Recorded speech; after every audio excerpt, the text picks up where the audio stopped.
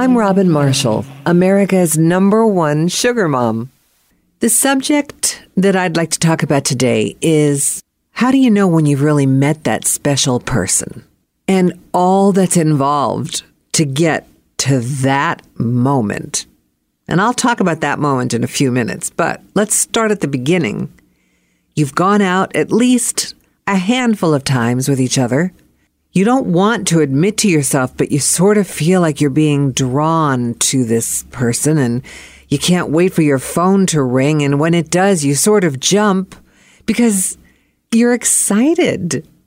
And really, there's nothing wrong with it. You keep telling yourself there's nothing to be afraid of.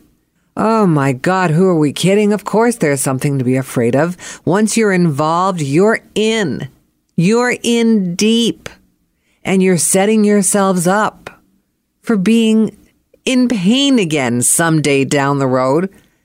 But who cares? It's worth that leap of faith to have that. Oh, what is that? You know, the goosebumps, the desire, the high school feeling again. It's great. So you go for it. And you see each other more often and you talk about things that are in common to both of you. You find yourself looking at the other person, really studying them as they talk, being engaged, engaging them, wanting to know everything there is to know about this person, that you are secretly wondering, I wonder what it would be like to be with this person forever. Do I really have it in me to do that again? Wow. To get to that point while listening to that person, something's going on. Something really worthwhile. You find that you like the same places, you like the same foods, you've read the same books, you love the same movies, and then it comes down to, I wonder what they're like in bed. Oh, God, please tell me I'm going to be happy with this person.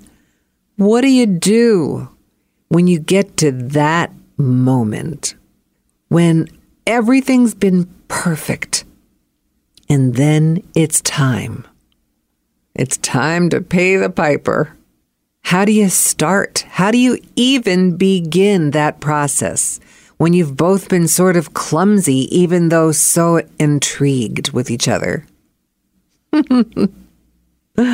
Oh, it can go one of two ways. It could be the best experience of your life. Like, whoa, everything I thought was true. It can't get any better than this. My God, he knew where to touch me. Holy moly, how did he do that? Yeah, it can be like that. It could be, I've never been kissed like this before. Wow. Where did this guy go to school? And how come he's still single?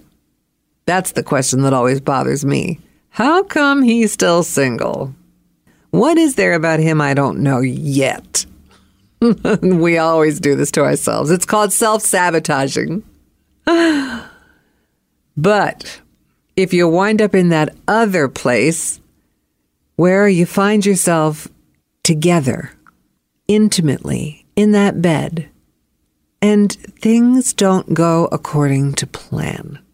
For instance, what if, while you've kissed each other, sort of teasing romantically while dating, he gets into that bed with you and doesn't know the first thing about how to passionately kiss? Can you go on? Really, can you continue if that man shoves his tongue down your throat the wrong way? Okay, let's say we get past that. What if he is only in it for him? You know what I mean? Like he just wants to get on and get off, literally. No touching, no caressing, no, baby, you make me feel so good. None of that. What if he's just a, let me hop on ya and do ya kind of guy? Will you let him? Will you?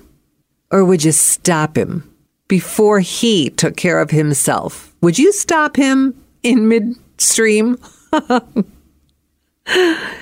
Or what if, God forgive me for saying this, you reach down and there's hardly anything there? I mean, that's a nice way of putting it. The two things that women think about the most, and let's be real here, is when they meet a guy, they wonder if he makes a good living and if he's got a large part. Come on, you think it too. So you reach down and you find that it's not up to par. That is just such a great way of putting it. What if you can't get it up? And of course, the first thing you're going to do is, as I mentioned, self-sabotage. What did I do? What didn't I do? What could I have possibly done wrong to have this man not be attracted to me? I dressed well. I used great perfume. I took time with my makeup, my hair. I wore sexy lingerie, and the guy can't get it up. What's up with that? Or maybe there's just not enough of him. What do you do then? Oh, my. Let's say we get past all of that, and we accept it for what it is for the moment. And in the back of our minds, we might be thinking, this is never going to happen again, unfortunately, because everything else was great, but you can't grow somebody, and you can't be a snake charmer and get that thing up. Please tell me I'm not the only one that thinks about this stuff. My final question to you is, let's say, yeah, you go through it all. You go through the motions. You ooh, you ah, you oh. You do everything you can. And he gets it up. And he's in you. And you want it to be over. Do you fake an orgasm just to let him think you're done and that he can be done? Or do you just go for that ride and let him have his way? How many times do you really let yourself have an orgasm? Is it easy for you? Does it take the right guy? Can you do it to yourself? I'm not trying to really get in there personally, but I'm really talking about faking it more so than anything else. How many of you can openly admit that you have faked an orgasm more than once to get yourself out of a situation or to not hurt somebody else's feelings? Because the man can't possibly understand what we've tried to tell them for years, that it doesn't always happen that way with a woman. Sometimes we do, sometimes we don't. Sometimes we're just into the moment and we don't want to focus on that. We just want to feel what feels good while the goodness is coming. In him. No man understands that. No good man really understands that because they think if they do, you should. And you know what? I really appreciate that. It shows that it's not all about him. But once in a while, you got to lighten up and just let me be me. And if I want to, I will. And if I don't want to, I'm still enjoying. How much better can I say it? So, do you fake it? I'll tell you the truth about me. I don't. If I don't want to orgasm, you notice how I've avoided using the word come this whole conversation. If I don't want to, I will just play and have a great time making that person feel like he wants to explode and doesn't give a damn about me anymore. It's the easiest way out. I'm ridiculous. But who are you doing right by when you fake an orgasm? Him? Maybe. Eventually he's going to catch on. Because when you really do have one, he's going to know that all those other times were fake. I think my point is just always be truthful. If you don't like what you've gotten yourself into too late, yeah, maybe we need to suffer through that one. But then you got to just say, hey, it didn't work. I wish you the best. I know it's not easy, especially when it comes to a man's ego. Who wants to do that? But we have egos too. Don't forget that. And we have desires, and we're very passionate creatures. And if we can't fulfill that passion by being with the man we want to be with, we're in trouble. Because eventually it's going to slap us right across the face. We're going to slap ourselves with the truth. So, you live and you learn. And have fun while you're learning. Oh, what a conversation. I think you should go home and talk to your mom about this. If she's anything like us, she's got to have some of you in her because she's the one that spit you out. I guarantee it won't come as such a shock to her if you do have this conversation with her. In fact, she might just howl. And by the way, I keep forgetting to tell you, go to my store and just look around. There's a book that I wrote that I would really love for you to read. It's called The Diary of a Sugar Mom. It's just one of those things. I mean, I wrote it, yeah, and I'm biased, but the book is faction, which is the combination of fact and fiction. And I'd really like to know if you can pick out the true parts and what you think of it. You can get it at sugarmom.net or Real Sugar Mom on Facebook. And it comes in a paperback book, audio, and ebook. And it doesn't cost a lot of money. As friends, I'd really like your opinion. Now, when you go to bed tonight with your significant other, forget this whole conversation. You'll be much better off. Have a good one. Well, now, wait a minute. I want to keep this conversation going. There's so much more to say. Just let me gather my thoughts for 30 seconds.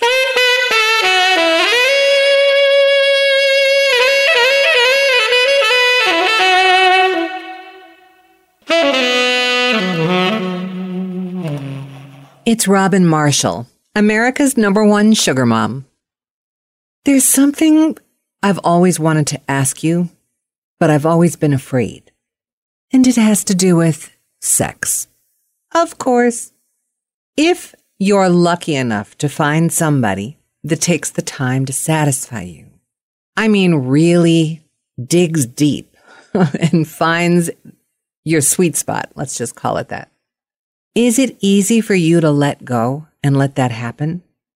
Are you one of those lucky women that can just climax with very little effort?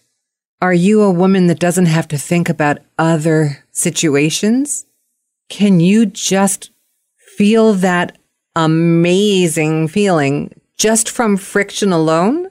Or do you have to be completely involved with the person you're with, even if it's just for the hour, 10 minutes, your life?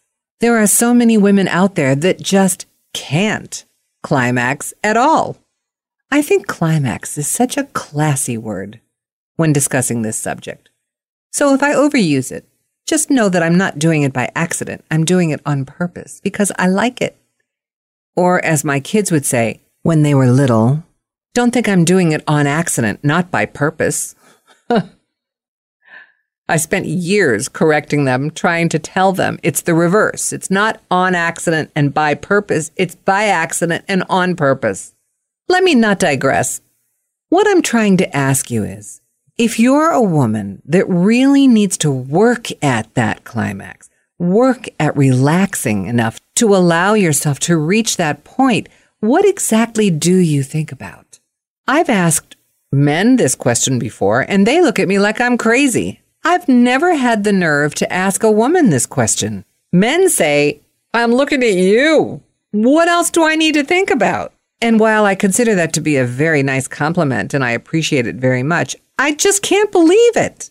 I'm picturing what's going on in his mind instead of what should be going on in my own mind. I'm picturing RedTube, like a movie screen, flashing across his forehead. How many positions could he possibly picture himself in with how many women at the same time? And he's trying to tell me that it's all about me?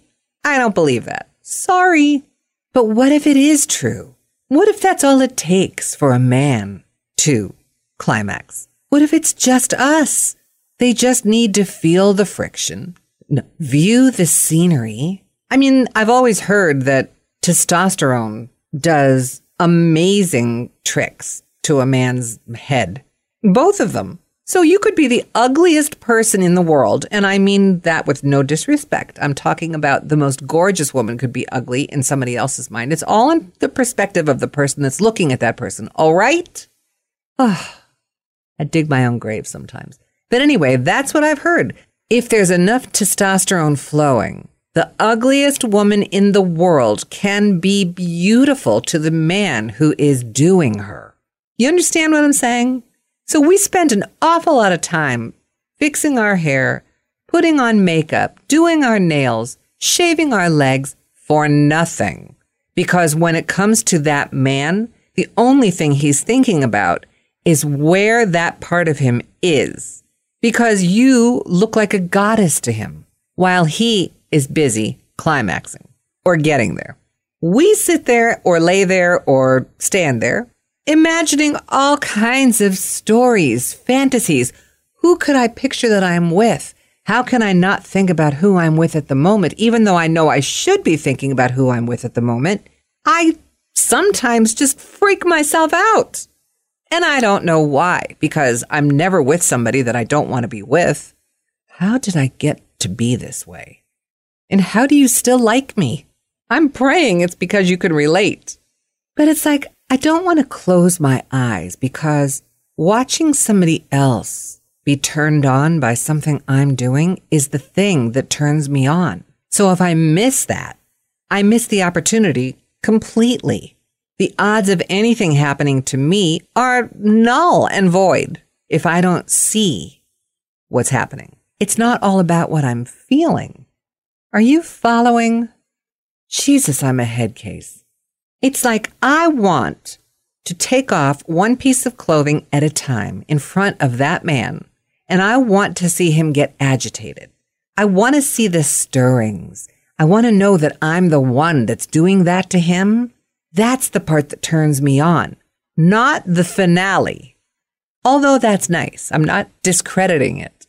I'm just saying that perfect song that you can dance to and take your clothes off and slowly grind against somebody or rub up against them or kiss or touch and make your way to the bedroom. I mean, inch by inch. I don't care if you crawl, walk, slink, however you get there. By the time you get there, you should want that release. But I don't. There's me. I want more. I just want to watch. And I want to watch him watch. But then you reach that line in the sand, that plateau where you can either come or go. Pardon the pun. But sometimes I just go a little bit too far. And he's already coming to that point, and I'm still behind the line because I'm so into watching what he's watching. So I miss it altogether. I miss the golden opportunity for me. Can I be the only woman out there that thinks this way? Or tortures herself in the way I do? Why can't I just be normal and let a man seduce me? Why do I have to be the seductress? I want to be seduced. I want somebody to make me want them so I can just relax and lay back and enjoy and let him do his thing. Let him watch me. Watch him instead of me watching him watch me. Tell me you followed that. It would just make life so much easier if I didn't have to do anything, right? If we didn't have to do a damn thing except enjoy ourselves, we could climax as often as they do. I'm sure of it. Anyway, so the next time you find yourself in that position, I'd like you to think of me and my words and just remember what goes through your head and write me. Just go to sugarmom.net and tell me what was in your head when you were supposed to be somewhere else. This is just too good an opportunity to pass up.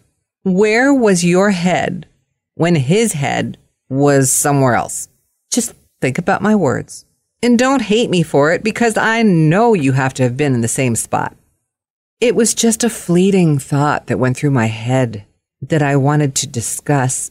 And somehow these little fleeting spurts turn into podcasts or longer conversations that I decide not to have inside my head because it's so much better to share with you. I'm looking for a kindred soul, somebody that thinks like me.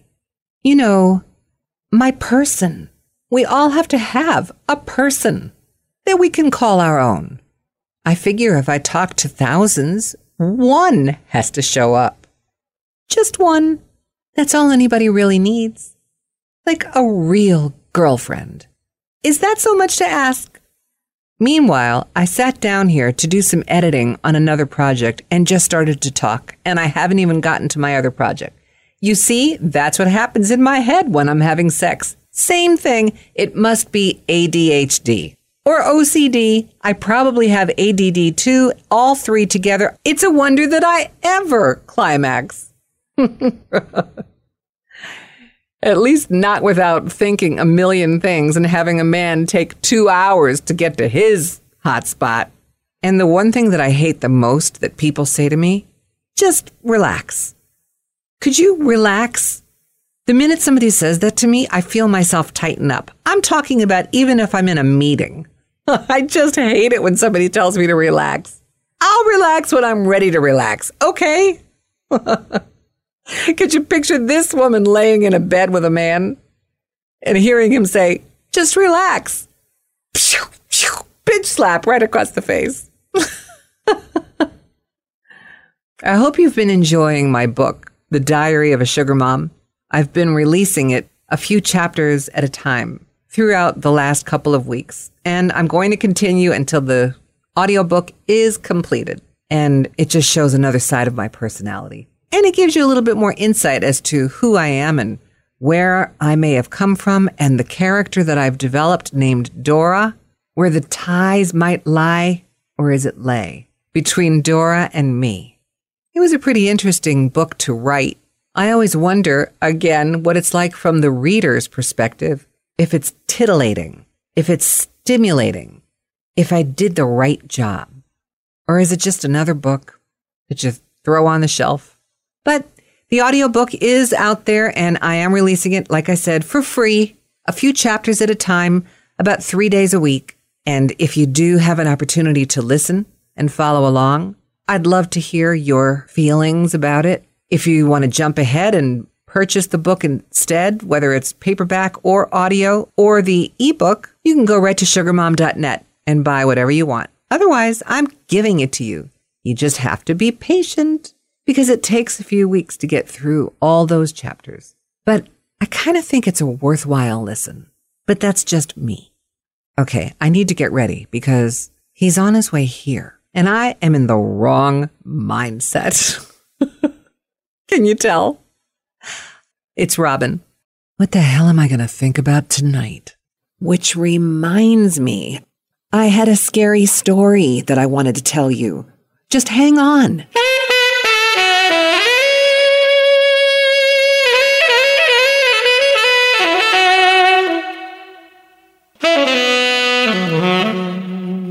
It's Robin Marshall. I think it's time for me to tell you a story about what happened to a friend of mine when we were teens babysitting. So my girlfriend was babysitting for this family around the corner, and they were very wealthy and had a large house.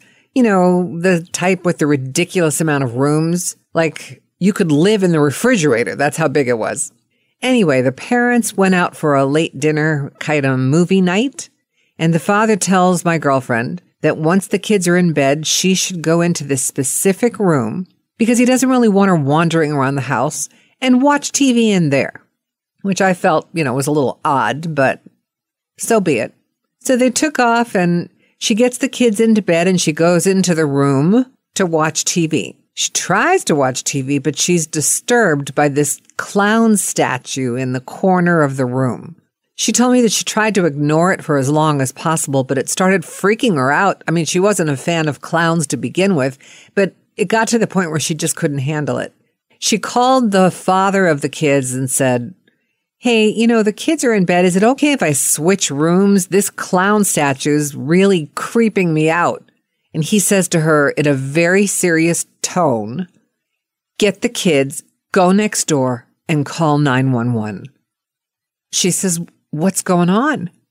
And he told her, "Just go next door, and once you call the police, call me back." Well, she wakes up the kids. She goes next door, she calls the police, and when the police are on the way, she calls the dad back and says, "So what's really going on here?" He said to her, "We don't have a clown statue." And he continued that the kids have been complaining about a clown watching them while they slept. And he and his wife had just blown it off, assuming they were having nightmares. The police got there, caught the so-called clown, who turned out to be a midget dressed up as a clown. I guess he was some homeless person dressed as a clown who somehow got into the house, and he'd been living there for weeks. He'd come into the kids' rooms at nights and watch them while they slept. And the house was so large that he was able to avoid being seen. He would eat their food. He'd been in the TV room right before my girlfriend got there, so when she entered, he didn't have time to hide. So he just froze in place and pretended to be a statue. And if that isn't creepy enough, I heard about this. A newlywed couple were driving up the Northern California coast to spend their dream honeymoon in a quaint bed and breakfast with a seaside view. They hoped to arrive before dark, but a heavy fog hit the highway, and their progress was slow. They were at least an hour and a half from the hotel as night fell. If you've ever driven that stretch of highway, you know how torturous it can be, where the lanes get really narrow and the curves get really curvy. And it was just as they were rounding one of those curves that they passed a hitchhiker. It looked like a young woman in a wispy white dress standing on the shoulder with her thumb outstretched. "Good luck getting a ride on a night like this," the guy muttered under his breath. She said, "Stop the car and turn around. We can't leave her alone. We have to give her a ride." "We're 2 hours late," he said. She said, "Please." So he pulls off the road and he turns around, and as they approached the girl from the opposite direction, they could see her dress was in tatters and her face was pale and gaunt. "Can we give you a ride?" she asked as they pulled up beside her. "Oh, thank you," said that young woman who appeared to be in her late teens or early 20s. "I have to get home. My parents will be worried sick." "Where do you live?" he asked. "Just down the road about 10 miles. As she climbed into the back seat, "There's an intersection with an abandoned gas station across from there. It's a white house with a rose garden. They're waiting for me." As they made their way north again, the passenger girl attempted to make conversation, but the girl in the back seat just became quiet and slumped in her seat, apparently asleep. About 15 minutes later, he spotted a dilapidated service station. "Is this it? Hey, is this the intersection?" The girl turned around to wake the young woman up and caught her breath. "She's gone." He said, "What do you mean she's gone?" He pulled into the driveway of the white house. "How can she be gone?" She was right. The hitchhiker had vanished. A light came on and 2 people, an elderly couple, stepped out onto the porch. "Can we help you?" the man asked. He looked as though he dreaded hearing the answer. I don't know," the young man began. "We were driving and we picked up this hitchhiker, a girl." "And she gave you this address?" said the man, "and asked you to bring her home?" "Yes. And then she was gone." "You aren't crazy," the man said, "and you're not the first. She was our daughter. Her name was Diane. She passed away 7 years ago, killed by a hit-and-run driver on the highway. They never caught whoever did it. I guess her spirit won't rest until they do." The girl and young man were speechless. "Won't you come inside for coffee or tea?" said the woman. "You've had a shock. Come in and sit down." "No, thank you, but no, we're late. We have to get going." And after exchanging uncomfortable goodbyes, the newlyweds departed, as they had arrived, in stunned silence. Yes, those were a couple of stories by choice, but I want to let you know, I read through quite a few, and I started to record quite a few. And I would get to the point where they became bloody and gruesome, and I couldn't go through with it. I knew if I read that story out loud, it would stick in my head and I'd have nightmares forever. I cannot talk about somebody with a knife or a claw or a cleaver or somebody running through the woods who's being chased by whoever or whatever. I just don't have it in me. Those were the two that I felt were the softest out of everything I'd found. Always good to talk with you. And I'm just getting warmed up. Halloween's going to be here before you know it. I think we've got 5 more months. Ooh. Talk to you soon.